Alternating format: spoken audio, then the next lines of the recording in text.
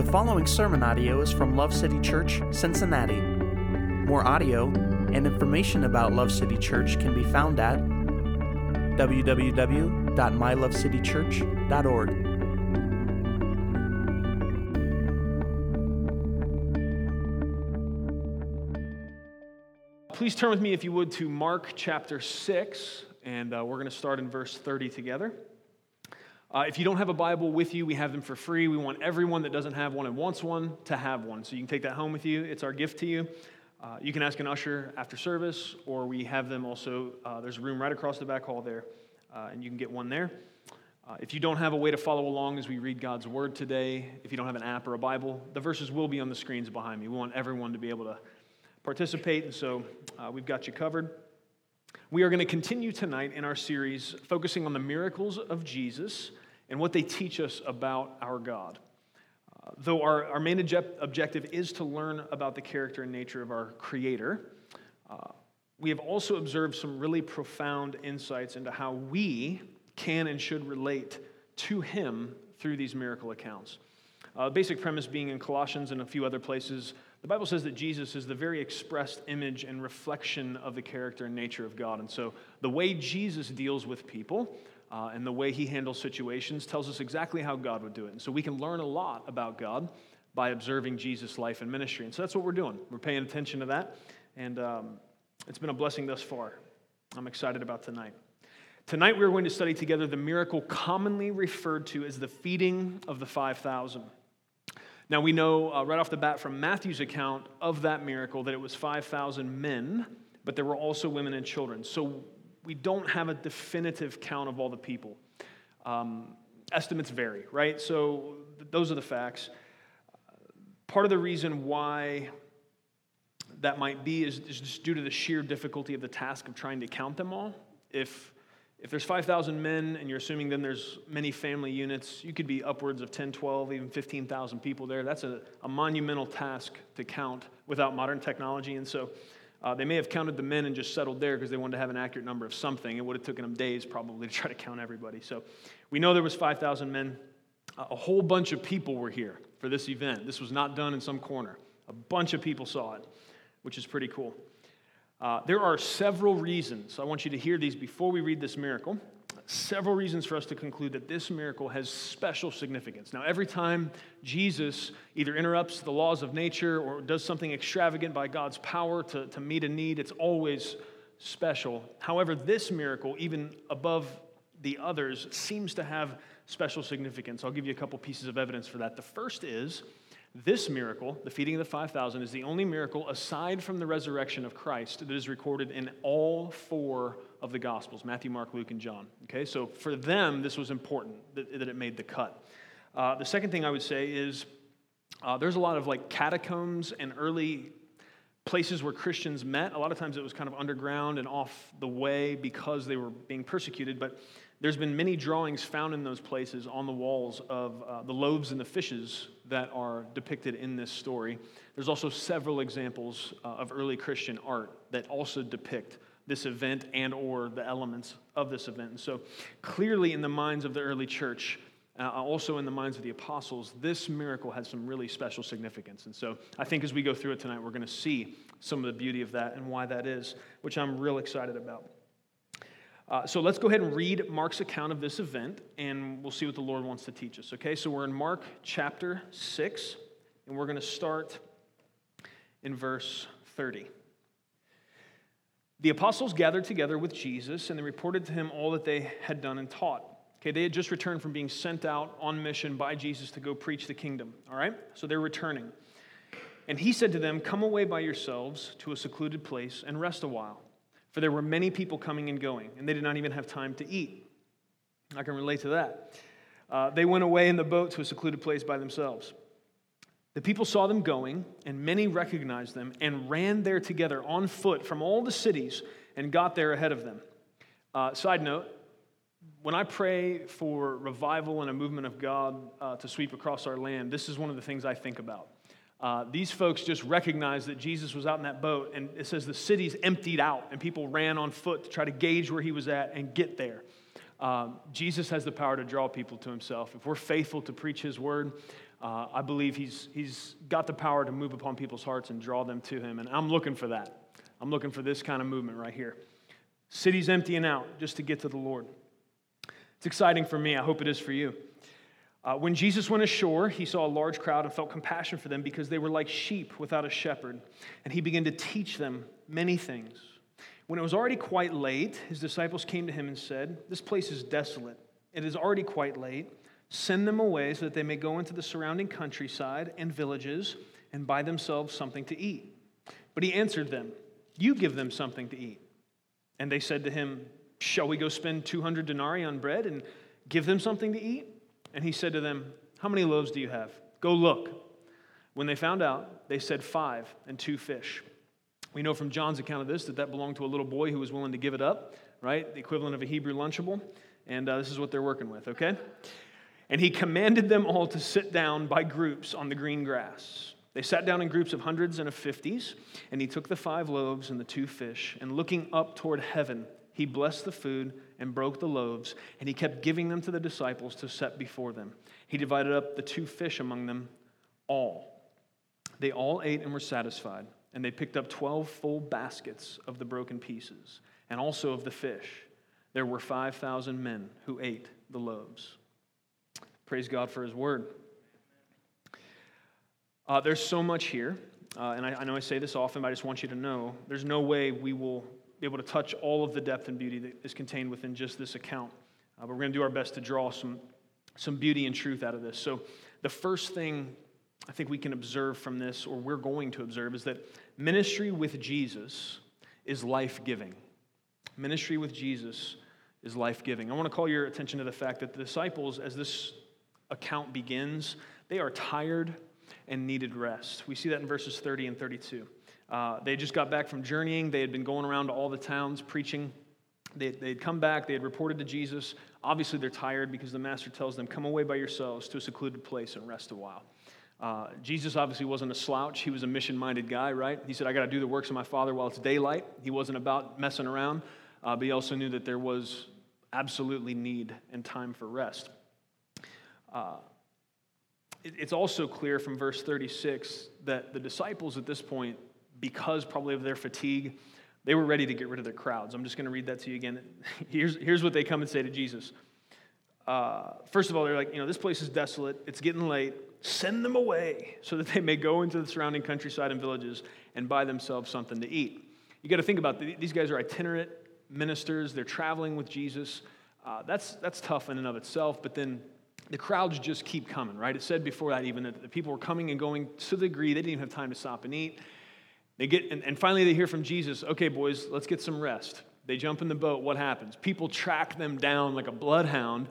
They get out of the boat and boom, there's another crowd bigger than the one before. And so they're probably a little perturbed at this moment. And, we can look at them judgmentally that way, but, sometimes for some of us, if we don't eat every 3.5 hours, we get a little hangry ourselves, right? So we can understand these guys haven't eaten, haven't been sleeping good, they're traveling a lot. And so they're on edge, and they're getting a little bit wore out.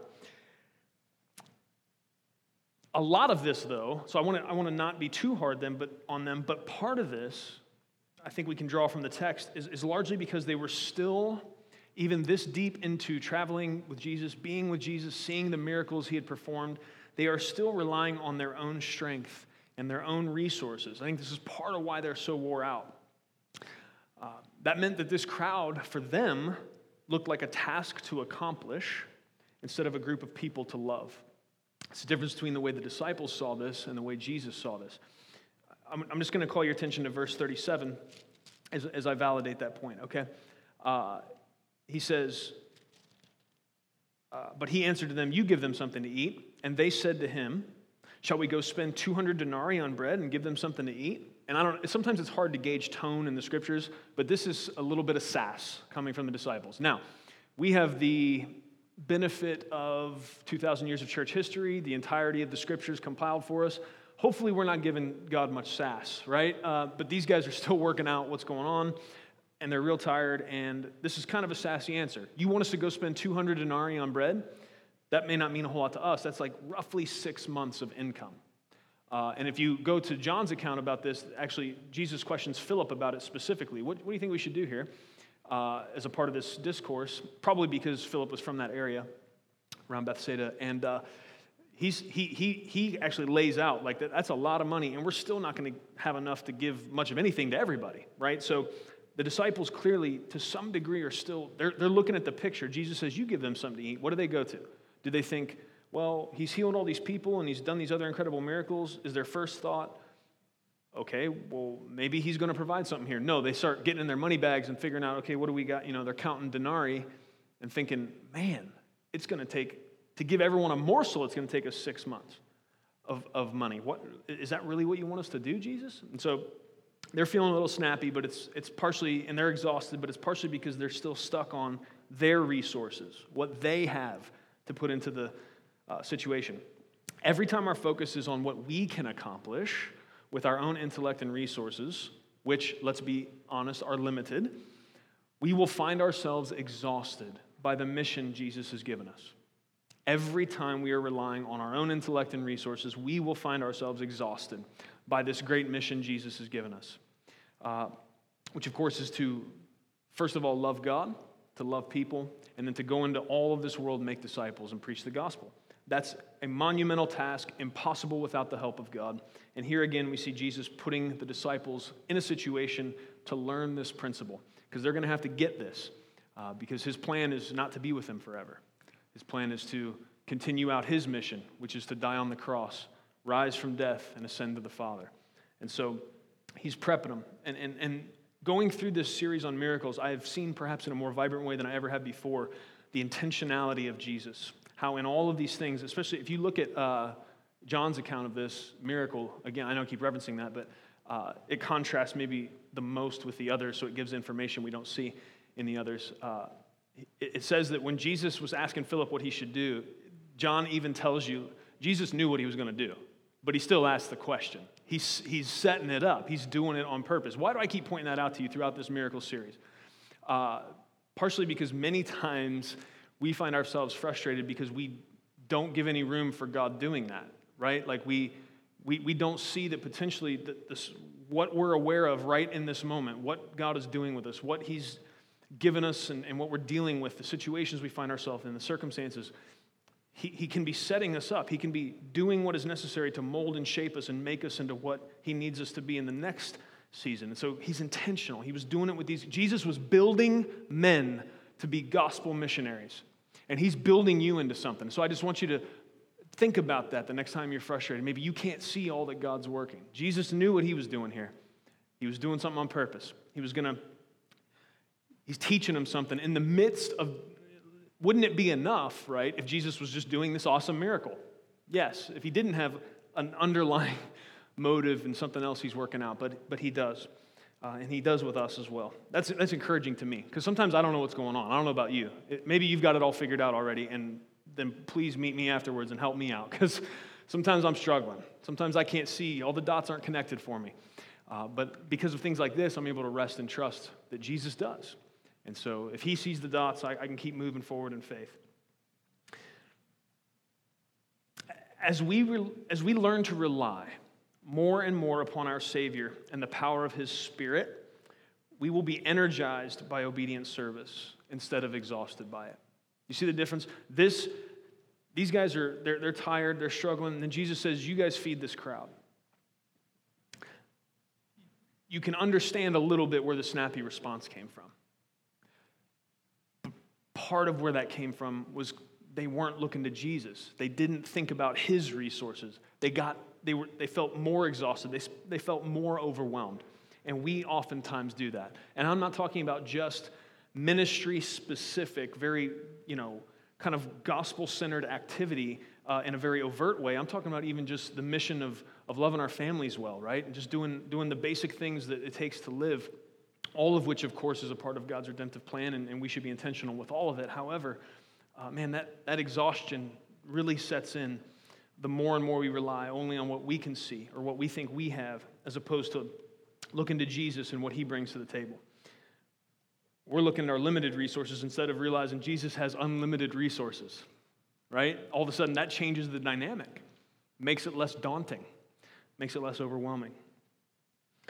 We often buy into this false notion that obeying God by ministering to and caring for others is always going to wear us out. However, Jesus said in Matthew 11 that his burden is light. I think about that often in contrast. When Jesus says, my yoke is light, my burden is light, come and follow me. For a lot of people, they look at Christianity. They look at what it means to follow Jesus. They look at scriptures that say things like, if you love me, right? Book of John, if you love me, you'll obey my commands. And then they begin to think of what all it is that God requires of us in service and obedience to him. And it doesn't look light to them.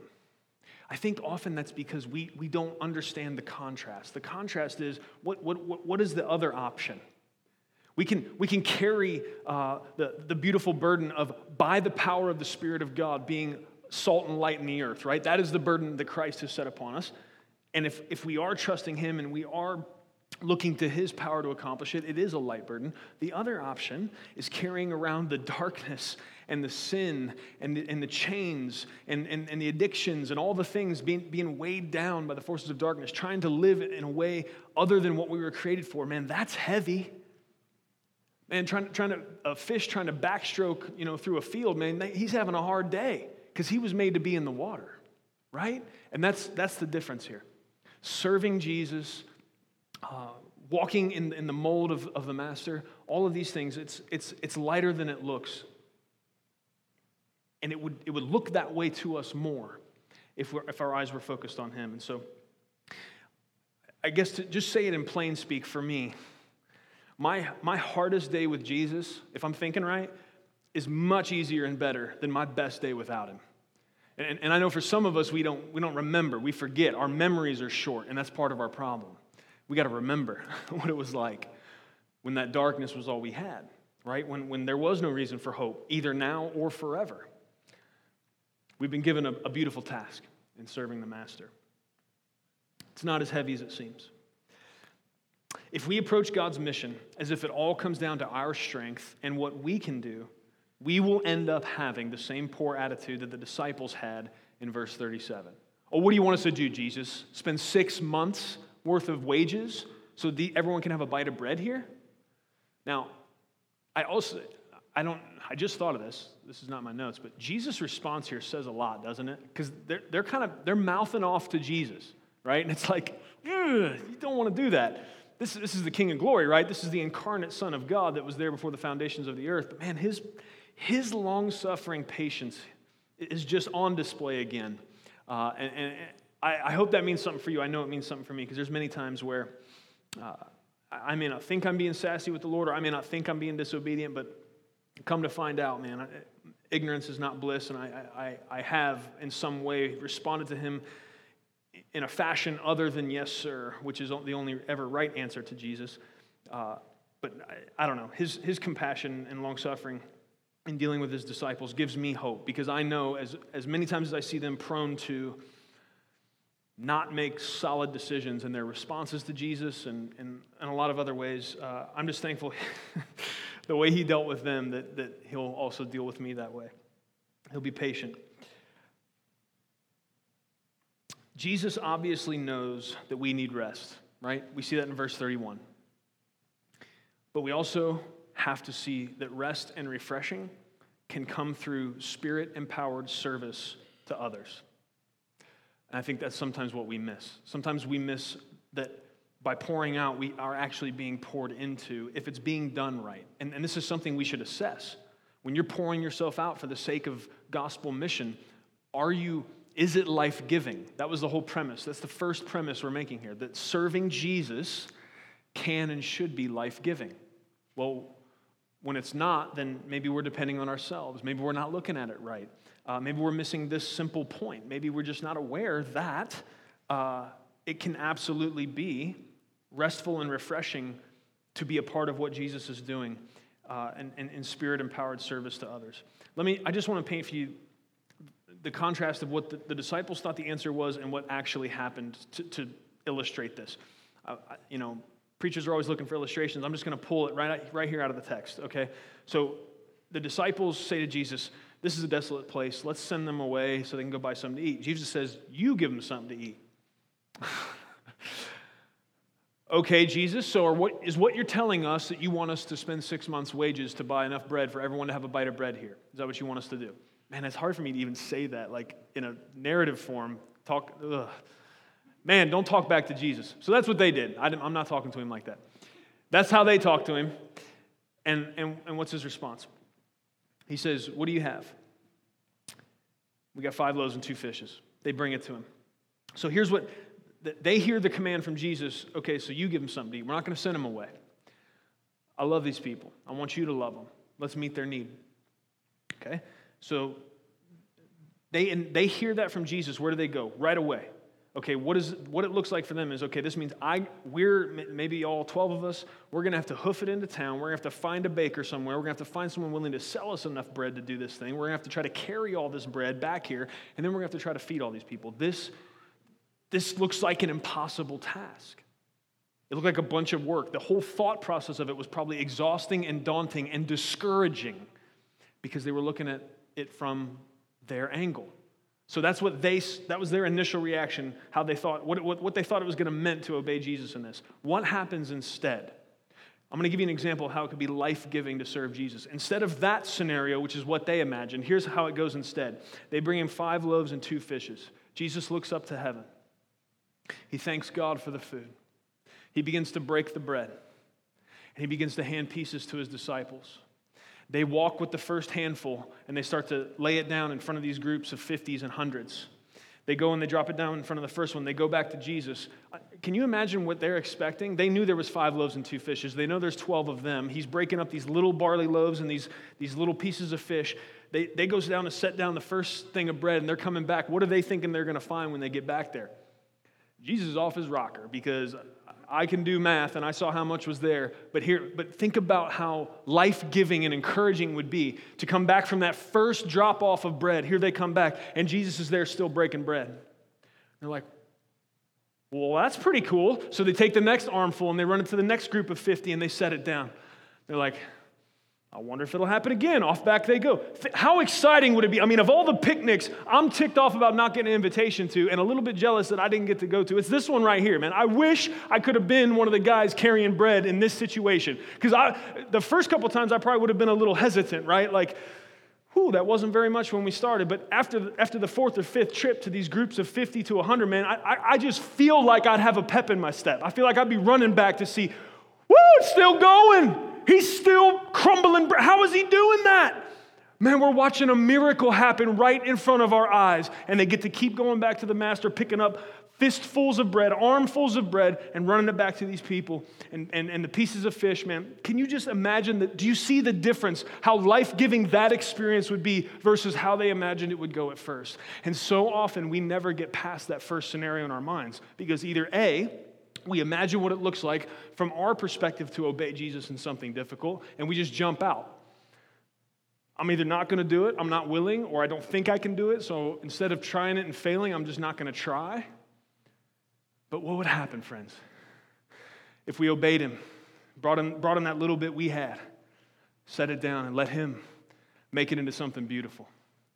I'm just feeling like I don't care how tired I was. I don't care how long I'd been journeying. I don't care how hungry I was, how much sleep deprivation I was suffering from. If I got to be on the crew of guys running back and forth from the master to groups of 50s and 100s, taking miracle bread and seeing it multiply over and over again, I just feel like I'd have had a good attitude. You understand what I'm talking about? You see how it can be life-giving when Jesus is in the mix to serve him and to serve others. There's a difference, friends. There's a difference. Praise God. I think another thing that we can draw from this, and you got to back up a little bit to understand the context.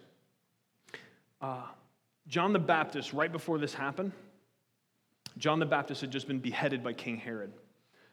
He was a friend of Jesus. Andrew, Peter's brother, was actually one of John the Baptist's disciples before he started to follow Jesus. These guys knew each other. They were on mission together. They were preaching the same message of the coming kingdom, okay? It's kind of a weird deal, but Herod ends up beheading John the Baptist. Literally, the next set of verses is where we started. And so part of what I want you to see from that is these guys, not only were they exhausted from the ministry trip they had just been on, Not only were they exhausted from the people continuing to come and go, they were also dealing with this emotional situation, this loss of their friend and their ministry partner in a gruesome way. This is not just, I mean, death is always difficult when it's somebody you love and somebody you're close to, but this guy got beheaded so they're not only thinking about the loss of their friend, they're thinking about the fact that John the Baptist just got beheaded because he brought attention to himself the same way they are. So think about the complicated set of emotions that's going on there. Here's what I want you to see from that. Ministering through our pain, ministering to others through our pain is actually one of the quickest paths to healing. And maybe that's a hard sell for you right off the bat, but again, I just want to say to you, let's just add that to the mix. Everything we just said, all the factors we just said, but add also the fact that they're mourning the loss of their friend John the Baptist, just beheaded by this evil ruler of the day. It doesn't mean I wouldn't still be grieving over my friend. It doesn't mean I wouldn't still be hurting. But I still imagine myself being able to rejoice in the incredible nature of Jesus doing this miracle. And the beauty of being able to serve these people with this miraculous provision. In so doing, in pouring myself out in service to Jesus and others, can't you see how that can be part of how you don't get pulled into, not that, mourning is not bad. Mourning is a right response, but sometimes mourning and pain over loss can take us over, and it can take us farther than it should into places of darkness that we shouldn't be in. The truth is that when you're struggling, when you're in the middle of a place of difficulty, when you're going through your own dark season, some of you know this experientially, that it is better to give than receive, whether you're having a great time or you're struggling. And I think most of us are wired to think, if I'm having a hard time, then I need to seek to be ministered to. And of course, that is a part of the picture of you being in the body of Christ, loved well. If you're struggling, you should be ministered to. People should be willing to come and love and pour in to you. But oftentimes, part of what we're missing, I think, in seeing full healing emotionally and in difficult situations is we only look to receive being ministered to and loved on and helped. And we don't see as a part of our healing process pouring into others and loving others. And I've had conversations with several of you over the last month or two that have told me, not because I coached you into this, you came and told me, this is my situation, it's incredibly difficult, I'm struggling in these following ways, this situation looks really hopeless, but it seems like Jesus just keeps bringing me people that are in similar situations or a different tough situation, and it's unbelievable. I keep being able to talk to them out of my difficult situation. We find a point of being able to relate, and I'm telling you, I'm talking about guys in the middle of office, in their office, and places where you don't expect, prayer to be breaking out. There's such a deep connection because you're both going through something, and they're willing to be used by Jesus in the midst of that pain. We got people crying and hugging in the middle of offices, and managers and supervisors getting called and trying to give them a hard time. They're like, "Look, I'm going to do this. So if that's a deal breaker, then you're going to have to fire me." And I'm just telling you that it's hard. It's hard for us to wrap our mind around. But there is healing in pouring out and loving others. And so even when you don't feel like you have anything to give, if you'll allow Christ to empower you, if you'll allow Him to make the connections, even out of your hurt, even out of your story and out of your struggle, you can pour hope and life into somebody else. And you will find on the other side of that healing you could not have found any other way. Because you can see, part of why it works, friend, think about this. If you can see the beauty of how your struggle, Jesus, you're watching actively the promise come true, that He's working all things for the good of those that love Him and are called according to His purpose, right? So you're struggling. You're in the middle of darkness and you're hurting, and someone comes along your path that you're able to speak life and hope to them out of your experience. You're already seeing, right, like in real time, the beauty of how God can take broken things and make them beautiful, how He takes and makes beauty out of ashes. He does that all the time, and He'll do that in your life if you'll be open and willing to it. So I would commit that to you. And I'm thankful that it's true. The second thing, the first was that ministry with Jesus is life-giving. It should be. The second here is that we see God cares about meeting physical and spiritual needs. God cares about meeting physical and spiritual needs. This may seem like it goes without saying, but man, there's more confusion around this than I think oftentimes we understand. So, first of all, let's look at verse 34, okay? Verse 34, what does it say? When Jesus went ashore, he saw a large crowd, and he felt compassion for them because they were like sheep without a shepherd. And when he began to teach them, many things. Okay, so first of all, Jesus sees this large crowd. It's obvious they've just emptied out of the cities and chased him on foot to catch him, all right? So there's obviously a sense of desperation in this group of people. They're looking for something. They're hungry, obviously, in more ways than one.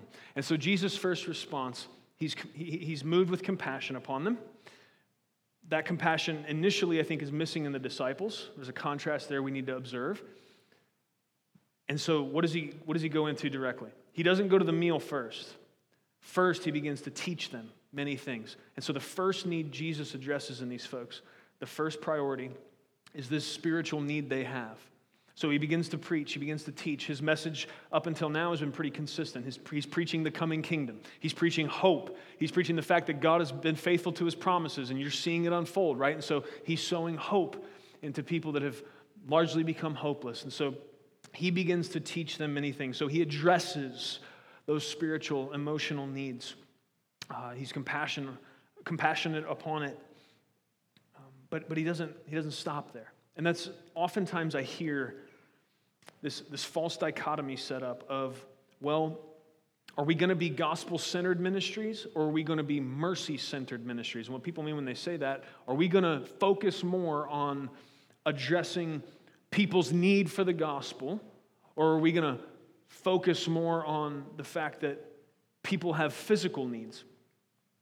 And I don't want to be frustrated. I'm trying not to be frustrated.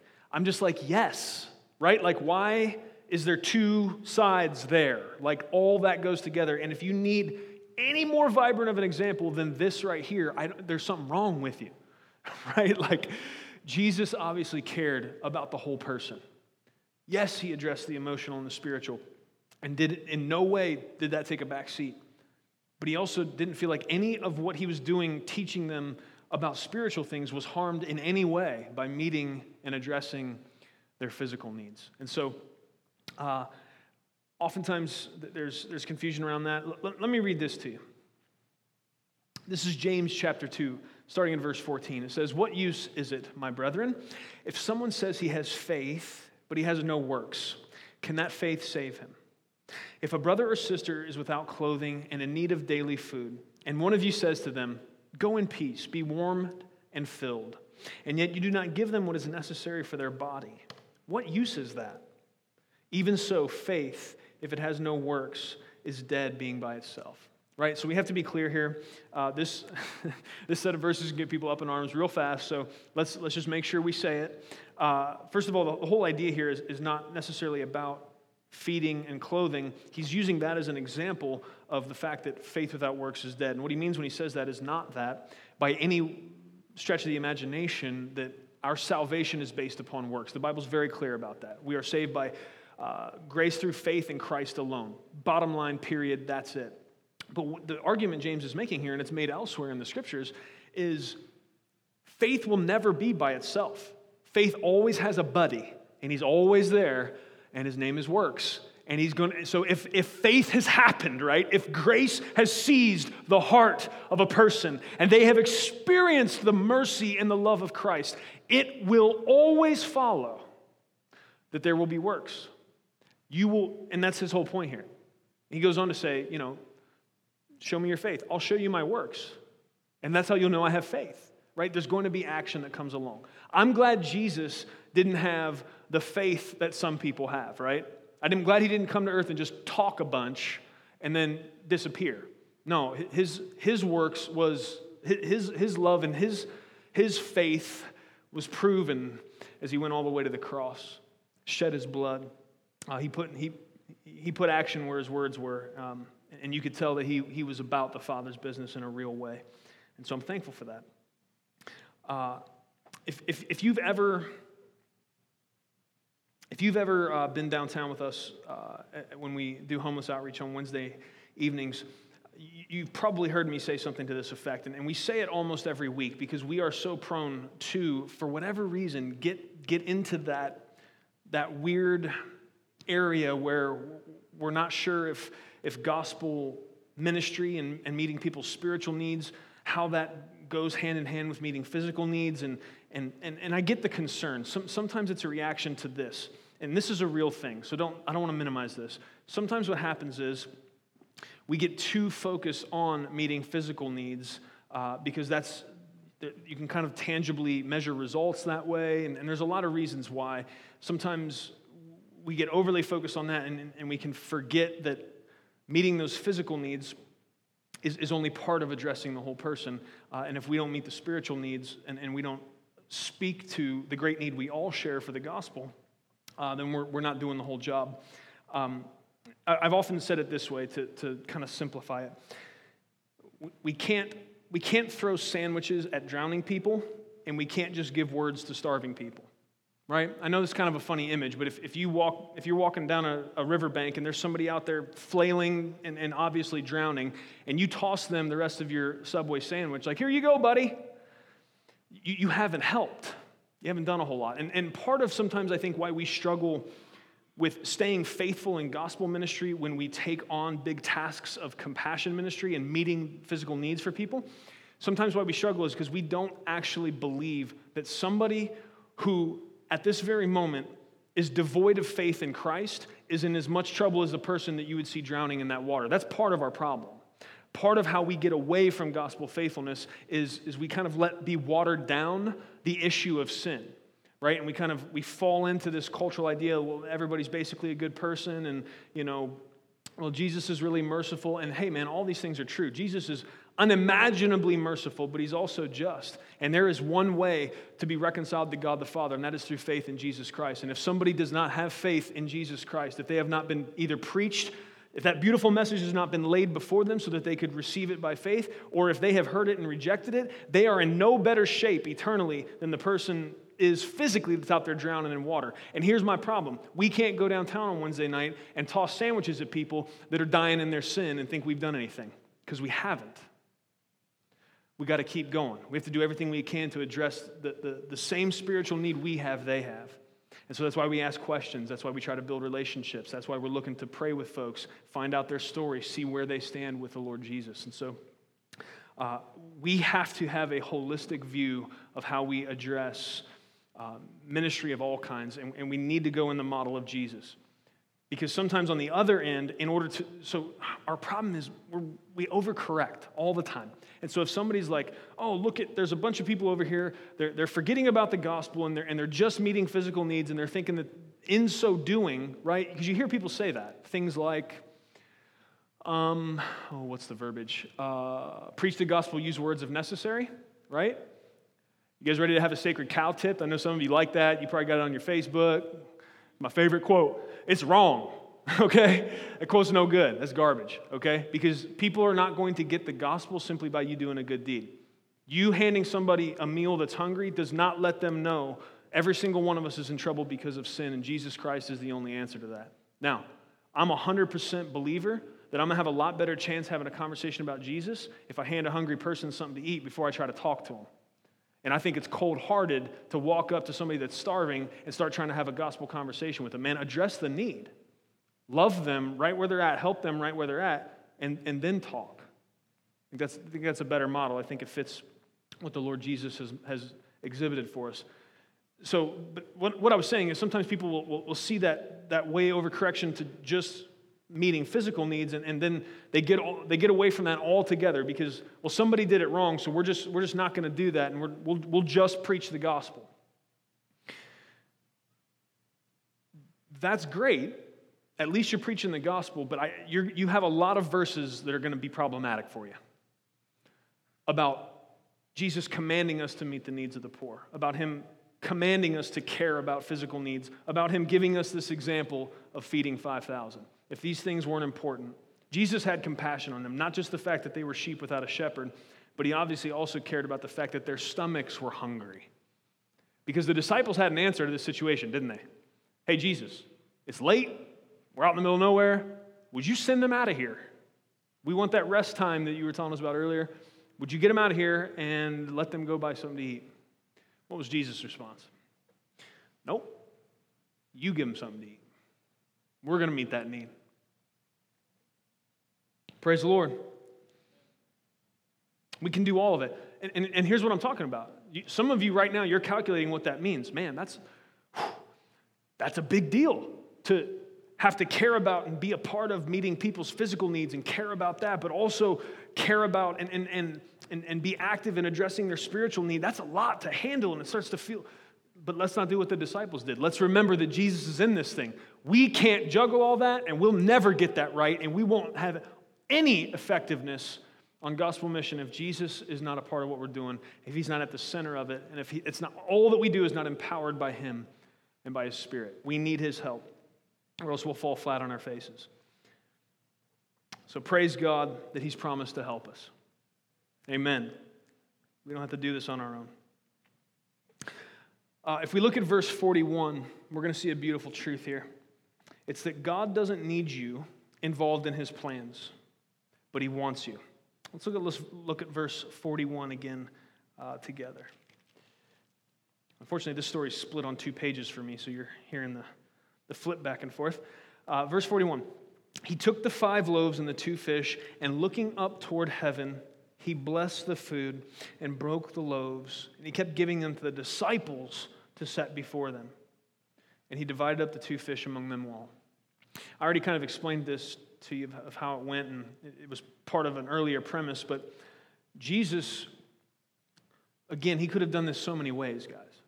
This is Jesus we're talking about. He could have snapped his finger and, there would have been filet mignon and lobster tail in the middle of every group of 50, right? This is Jesus we're talking about. Unlimited resources and power. I think there's something to be said with the simplicity of what he did here. I think it's intentional that it's bread. We'll get to that in a moment. But also, Jesus didn't have to have the disciples help here. You get that.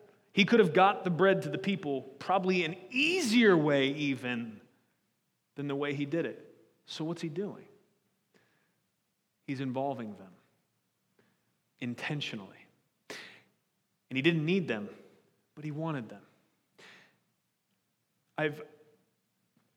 I've fought with myself back and forth about, I try not to reuse analogies too much because I don't want it to become just kind of a din in your ears, but I can't think of a better way to illustrate this point than this idea. In the same way that God doesn't need us involved in his redemptive purposes, but has chosen to bring us in and allows us to be a part of what he's doing. It's maybe I'm just limited because it's this so crystal clear for me and helps me to understand what God's doing. But anytime I'm doing a project around the house, my son Max, he'll be 4 in July. If he's awake, he is right in the middle of my business, right? And so it doesn't matter what I'm doing. I'm fixing a drawer, I'm doing this, or whatever. He's right up in it. He wants to know what all the tools do. He wants to hold the tools. And he, Dad, I want to screw the screw. Son, this is so dangerous. Oh, okay, come on, let's do it. But he wants to be in it. He wants to help me. He wants to carry this. He wants. And listen, here's the cold truth. I could get that project done at least 100% faster if he was not involved. I promise you that's true, because I got to be careful for him, make sure I don't run a drill bit into his arm or whatever. You know what I mean? So I got to watch out for him, and then I got to mess with him and let him do the things. And so I could get it done 100% faster, but I also promise you, even as an imperfect earthly father, I get this. I get this. I would so much rather have him there messing with me in that project than get it done 100% faster. It's so cool that he wants to do what Dad wants to do. It's so fun for me that he wants to know what the tools do and how do I get this light to come on and how does this work, Dad? And he doesn't get it half the time anyways. And do you see the analogy? Do you see how God the Father, friends, he doesn't need us. Jesus didn't need the disciples in this mix, but he wanted them. Is that precious to you? I hope it matters to you. Like a good father letting his little boy slow him down just to let him be a part. God wants you to be a part. I hope that does something in your heart. I hope gospel mission looks different to you as you understand that. Do you understand all of the broad redemptive plan of God could be accomplished without you? And yet, as cumbersome as we make it by him letting us be a part and actually setting the mantle of spreading this gospel to all of the earth, he's given us that primary responsibility for that sits upon us. He's allowed us in. Because he wants to, guys, we're going to spend eternity rejoicing in this gospel. And it's going to be that much sweeter that we got to be a part of what Dad was doing. As we sing of his glory and we rejoice together forever, remembering that we got to be a part of this mission. He could have done this so many other ways. Even if he would have just cut me out, it probably would have made it easier for him. I know that for sure. But he's so good to me. He wants me near him, and he wants, as bumbly and cumbersome as I can make it, he loves me, and he loves you. And I'm really glad about that, and we see that here. We see that plainly. He let the disciples get their hands in this. This took so much longer than if he would have just snapped bread is in front of everyone. But he's intentional. He's intentional, friends. He's doing it intentionally. And the way he was intentional with them, he's intentional with you. And I hope that matters to you.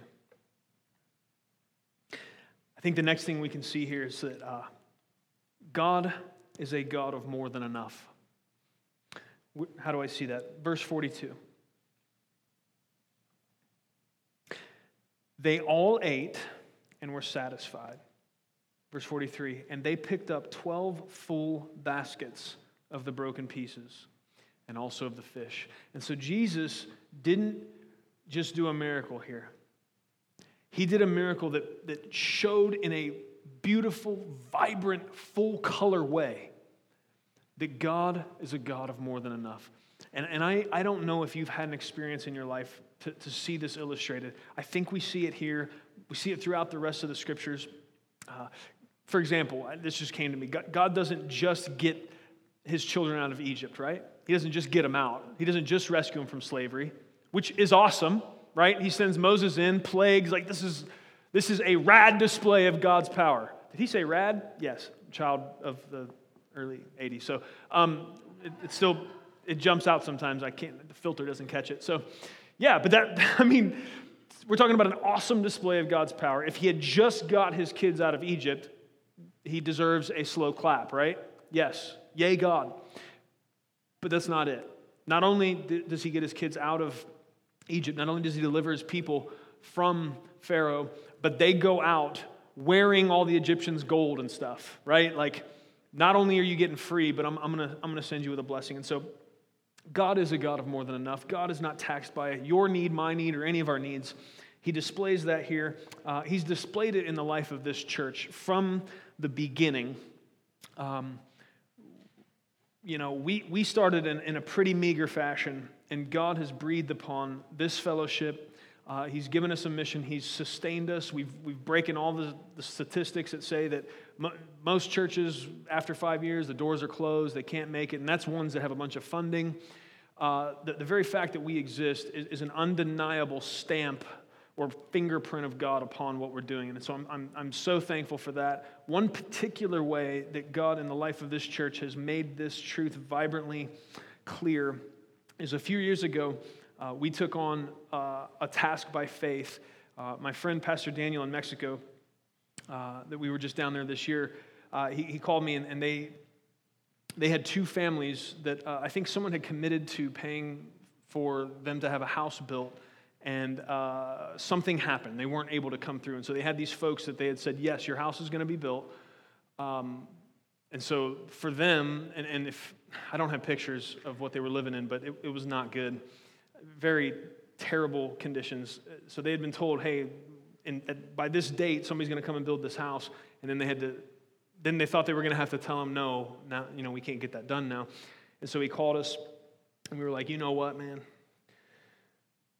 I think the number was $13,000. I think it was $6,500 per house. And it was two houses. And we just decided by faith, man, we were going to go for it. And we weren't that unlike the disciples in this situation, because Jesus says, look at what you got. And they're like, well, we got 5 barley loaves and 2 fish. And like commentators say that's enough for maybe 3 people to eat, like if you're eating light. And when we agreed to build these houses, I had a faith money commitment from one person, and that was me. I knew I was going to put $100 in the deal, but that's all I knew I had, right? That was all we knew we had. But leaders got together and a few others, and we said, you know what? I believe we can trust God about this. And guys, I kid you not, almost out of nowhere, money started pouring in. I still can't explain it to this day, to the point that we ended up with several $1,000s more than the $13,000 we needed. And that was how, if you got to see the video of when we were there last year, or this year rather, we stood in the place where we were able to buy the land with the extra money that God brought in. We were able to buy the land for one of the church plants. That church now stands in a community today because God is a God of more than enough. And I just want to say to you that these guys weren't faith giants necessarily, and neither were we. We just trusted God, and He can and will provide. And there's something about faith like that pleases Him, and He responds. And so, not just, I'm so happy that happened for a couple reasons. One, we got to build 2 houses for people that desperately needed them. That was beautiful. We had extra to buy the land for a church plant. It was a huge hurdle for them. This church was not going to get planted in this community unless they could come up with this money. Boom, God provides that money. Praise God for that. That's so cool. But the third and maybe biggest reason is now I get to tell that story. And so for you, I don't know, if you've got stories like that, man, keep those close and keep them ready and share the good things God has done. And if you don't have a story like that, begin to trust God by faith, man. He is a God of more than enough. And you see him walk in that reality most when it comes down to not necessarily pouring more resources than you need on you so that you can increase your standard of living or whatever it is, but if God finds a person that by faith will trust Him to put resources into their hands so that they can be a blessing to someone else, just watch. Just wait and watch what God will do. He will give seed to the sower. He's going to do it. He said He would. He's looking for people that are willing to funnel His resources to people that need them. And it's such a privilege to be a part of that. God didn't need us to build those 2 houses. You understand what I'm saying? But He let us. He let us be a part of that and see Him be faithful in that way. It's glorious. There is some deep gospel gold in this set of verses if we're willing to dig and we know how to look. Again, I'm going to refer one more time to John's account of this because it fills in a gap that neither Mark, Matthew, or Luke include. John gives us the detail that it was close at this time to the Feast of Passover. That means it's very likely these people, these crowds, many of them may have even been sojourners coming to Jerusalem for the Feast of Passover. And so that means everybody's got a very specific image on their mind. Their focus is upon this idea of the Passover feast. Well, what was that? I referred to it earlier, and I actually didn't mean to tie all that together, but glory to God, there you go. A little loop for you. So what is the Passover? The Passover feast is remembering the Exodus. It's remembering God's people coming out of Egypt. And so what happened? Well, there's a plague that all of the firstborn of Egypt are going to die if Pharaoh doesn't let God's people go. Pharaoh says, I'm not going to do it. I'm God. And it goes bad for him. But God tells His people to have kill a lamb and spread the blood over the doorposts. And then the Passover, the reason it's called Passover is that death angel would pass over their homes. And that plague would not touch their homes. And so the people of Israel had a feast every year to remember that, still do today. Communion is very much a type and a shadow of that. And of course, that Passover lamb, that blood over the door, where death then couldn't touch them, was pointing forward to Jesus, the perfect Lamb of God for us. And so it is time of Passover, so everybody in this situation is it's that season, so they're thinking about that. That imagery is in their mind, and that makes what Jesus does here with this bread even deeper. And it would conjure some things for them. And really what you had here, I called it a picnic earlier, but it looked very much for them like a Passover meal. You had Jesus at the head of this thing. He's breaking bread, which would have been a part of it. The big difference is, at the Passover meal, they always ate lamb. Here they didn't have lamb. But part of the reason for that is because the Lamb of God, the final lamb, the perfect lamb, was sitting at the head of the thing, serving out the bread. And so the Lamb of God was giving out this life-sustaining bread, meeting that physical hunger after he had just got done preaching the good news of the kingdom and meeting that spiritual hunger that they had. And so there's some depth there. Jesus is also painting a deliberate picture here in verse 39. He does this action that might seem innocuous to us, but it had a lot of meaning, and it meant something to these people. And part of how you know is, right after this miracle, several accounts, most of the Gospels go into Jesus walking on water. But what happened in between was, Jesus told the disciples, you guys get in the boat. Remember, he sent them in the boat out onto the sea, and then he went to pray. What was going on right then is Jesus had to disperse this crowd. After this miracle, after the details of how Jesus did what he did in this place, the crowd was so whipped into a messianic frenzy that he had to get the disciples out of there, and he had to try to smooth that thing over because they were going to try to force him to be their king. So something about what he did here spoke to them so deeply. They were like, this is the guy. This is the guy that's come to save us. This is the Messiah we're looking for. And they were ready to roll. And Jesus had to tell them to chill out a little bit. It's not time yet. Got the disciples out of Dodge, and then he ran. Okay, so we know there's something deep here, and we might miss it. Here's one thing he did, verse 39. And he commanded them all to sit down by groups on the green grass. To sit down by groups on the green grass. You might think, well, yeah, they're about to eat, makes sense. The reality is they could have stood. There's something very specific he's doing here. Let me read you. This is Psalm 23. The Lord is my shepherd. I shall not want. He makes me lie down in green pastures. He leads me beside quiet waters. They're not too far from the sea. Jesus makes them all sit down in this green grass. What's he start doing? He starts breaking bread, passing it out. They saw something here, friends. It might go over your head, but it didn't go over theirs. Because they wanted this guy to be king right now, right after this miracle. This is the one we're looking for. Jesus has them sit down in that grass. And you see it even in the language. Jesus' compassion is stirred? Why? He says, because they were like sheep without a shepherd. It's all there. The intentionality, the whole thing. Jesus is never just doing what you think he's doing on the surface. He's working a plan. And that plan of redemption extends on through to today. And it's extending through the events of your life.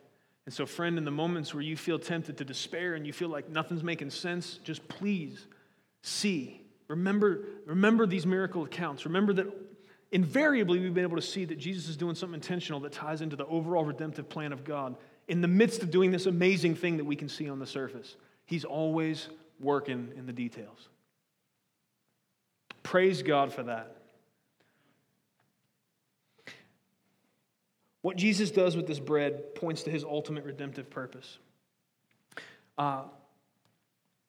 Here's part of, this is where I meant you have to kind of dig a little bit for the gold. So he's got bread here, right? What do you make bread out of? You make it out of flour.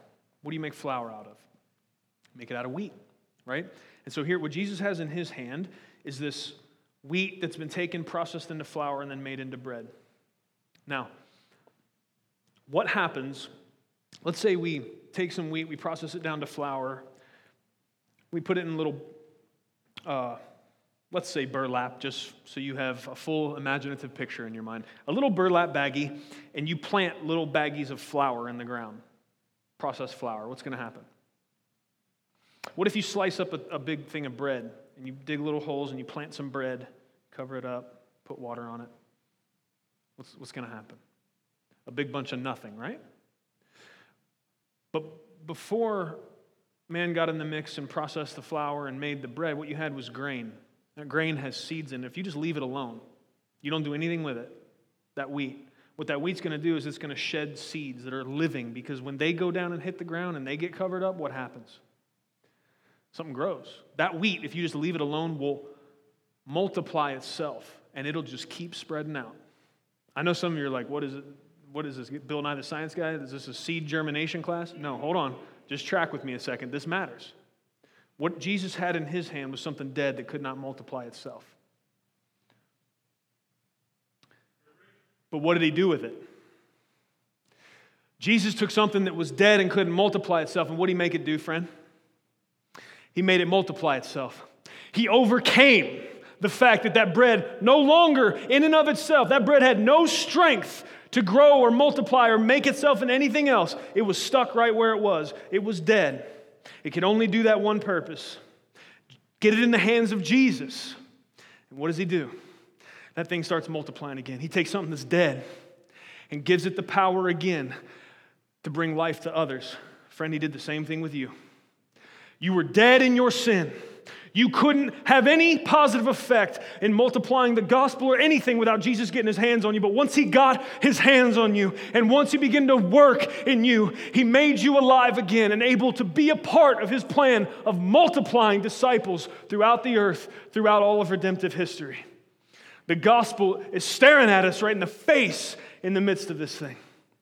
Because that's what the whole gospel's about. Taking people dead and hopeless in their sin with no chance of being a benefit to anybody else or themselves, and makes them into a force of multiplication, a force of blessing for others. Jesus just kept breaking that bread, man. And it kept multiplying. And that's what he's doing in us with the gospel. He's taking dead men and women and he's making them alive again. He's taking people that were overcome by darkness and he's filling them full of light. He's taking people that had nothing going for them. He's making the salt and light of the earth and putting upon them a mission and giving them a commission to go into this earth and take the good news of the gospel to as many people as possible. Praise God. Dead things don't stay dead anymore when Jesus gets a hold of them. Makes them into something useful and multiplies their effect. Hallelujah. John 6, Jesus declared, I am the bread of life. All who come to me will never hunger again. He wasn't just feeding some people bread in the grass that day, guys.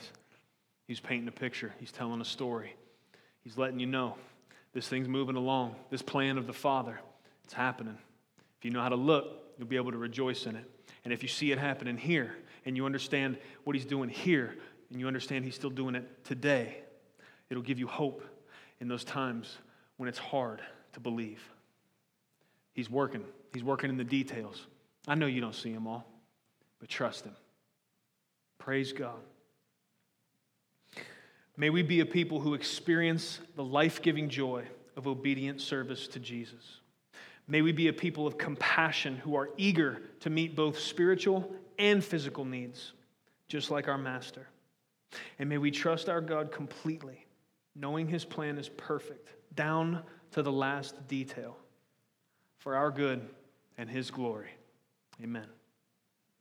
Let's pray. Father, we come before you in the name of Jesus. We thank you, Lord, for the beautiful depth of this miracle recorded by every gospel writer. Thank you, Lord. Thank you that you show us so much about yourself in the way that you treated everybody in this situation, by the way you deal with your disciples who are grumpy and tired and hungry, and their patience is getting low and they're getting mouthy, the way you're long-suffering with them and you bring them in to see the joy of serving if they rely upon your strength and if they let you be the force of power in the situation. How beautiful it can be to serve you, how much energy and life can come from pouring ourselves out in service and obedience to you. Thank you for that truth, oh God. Thank you for being patient with your disciples and giving us hope that you'll be patient with us when we don't respond correctly. Lord, we ask for your grace and mercy to not be short-sighted and not be impatient, not be quick to try to judge you. But Lord, may we always submit humbly to what it is you're doing.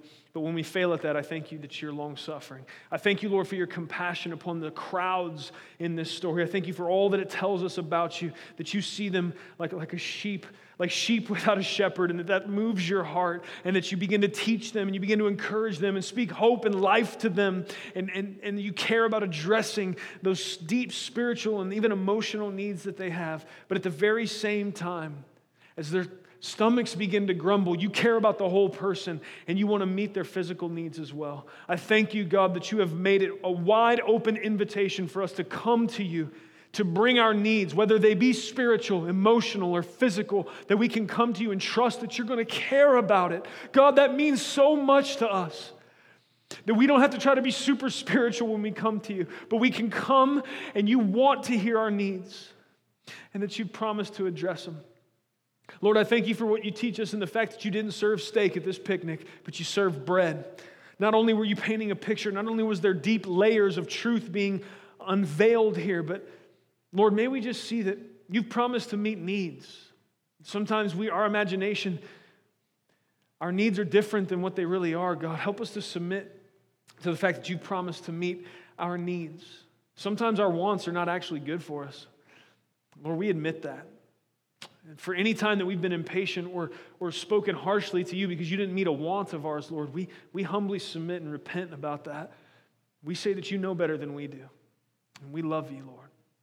We thank you that you're a God of more than enough. We thank you that you are not taxed by the needs of your people. We thank you that even all the forces of darkness raging against your plan of redemption, you don't break a sweat, that you, oh God, are sovereign and supreme, that your power is unchallenged, and that you've allowed us to be your children, and that you have called us into service to come alongside you and be a part of your redemptive plan throughout history. I thank you, God, we're going to get to celebrate with you forever all that you've done and all that you're doing and all that you're going to do, and that you've involved us.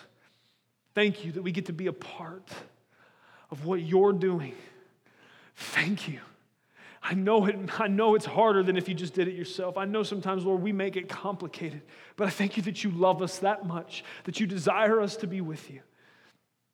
Lord, we are overcome with gratitude. We are overcome with love for you. We are thankful people today.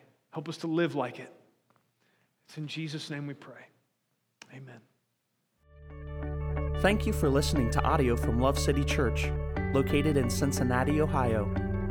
Feel free to make copies of this message to give to others, but please do not charge for those copies or alter the content in any way without permission. To give or find out more about Love City Church, visit www.mylovecitychurch.org.